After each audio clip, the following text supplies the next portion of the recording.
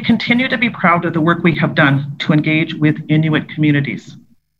Based on the feedback from our 2018-2019 research and engagement program, we invested time and resources to establish a Northern Community Engagement Program to strengthen the ties between the club and Inuit communities.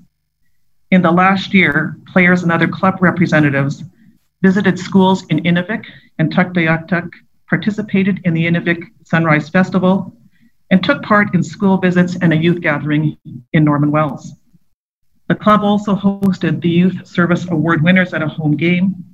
Although these activities have been paused due to COVID-19, we will work with these and other Northern communities to resume these programs as soon as it is safe to do so.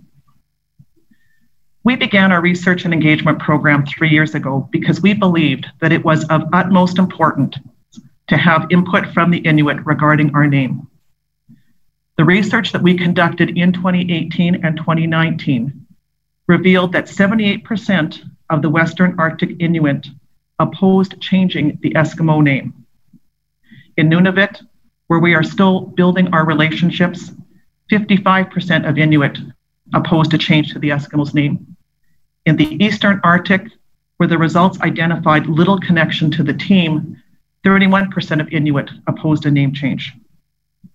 For the Inuit who viewed the Edmonton Eskimos' name positively, the dominant theme was pride.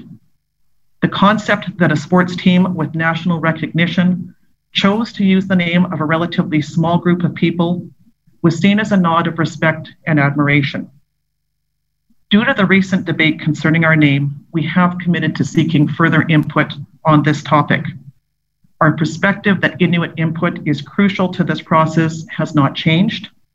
Outreach and discussions have commenced, and we will provide an update by the end of July. Just to let you know where we are in terms of the process, we have completed a survey of season seat holders and casual ticket buyers. We have had discussions with our partners, and most importantly, we are in the middle of further engagement with leaders and members of Inuit communities. Because this part of the process involves individual one-on-one discussions, it is more time-consuming, but we plan to have this engagement complete in the next week.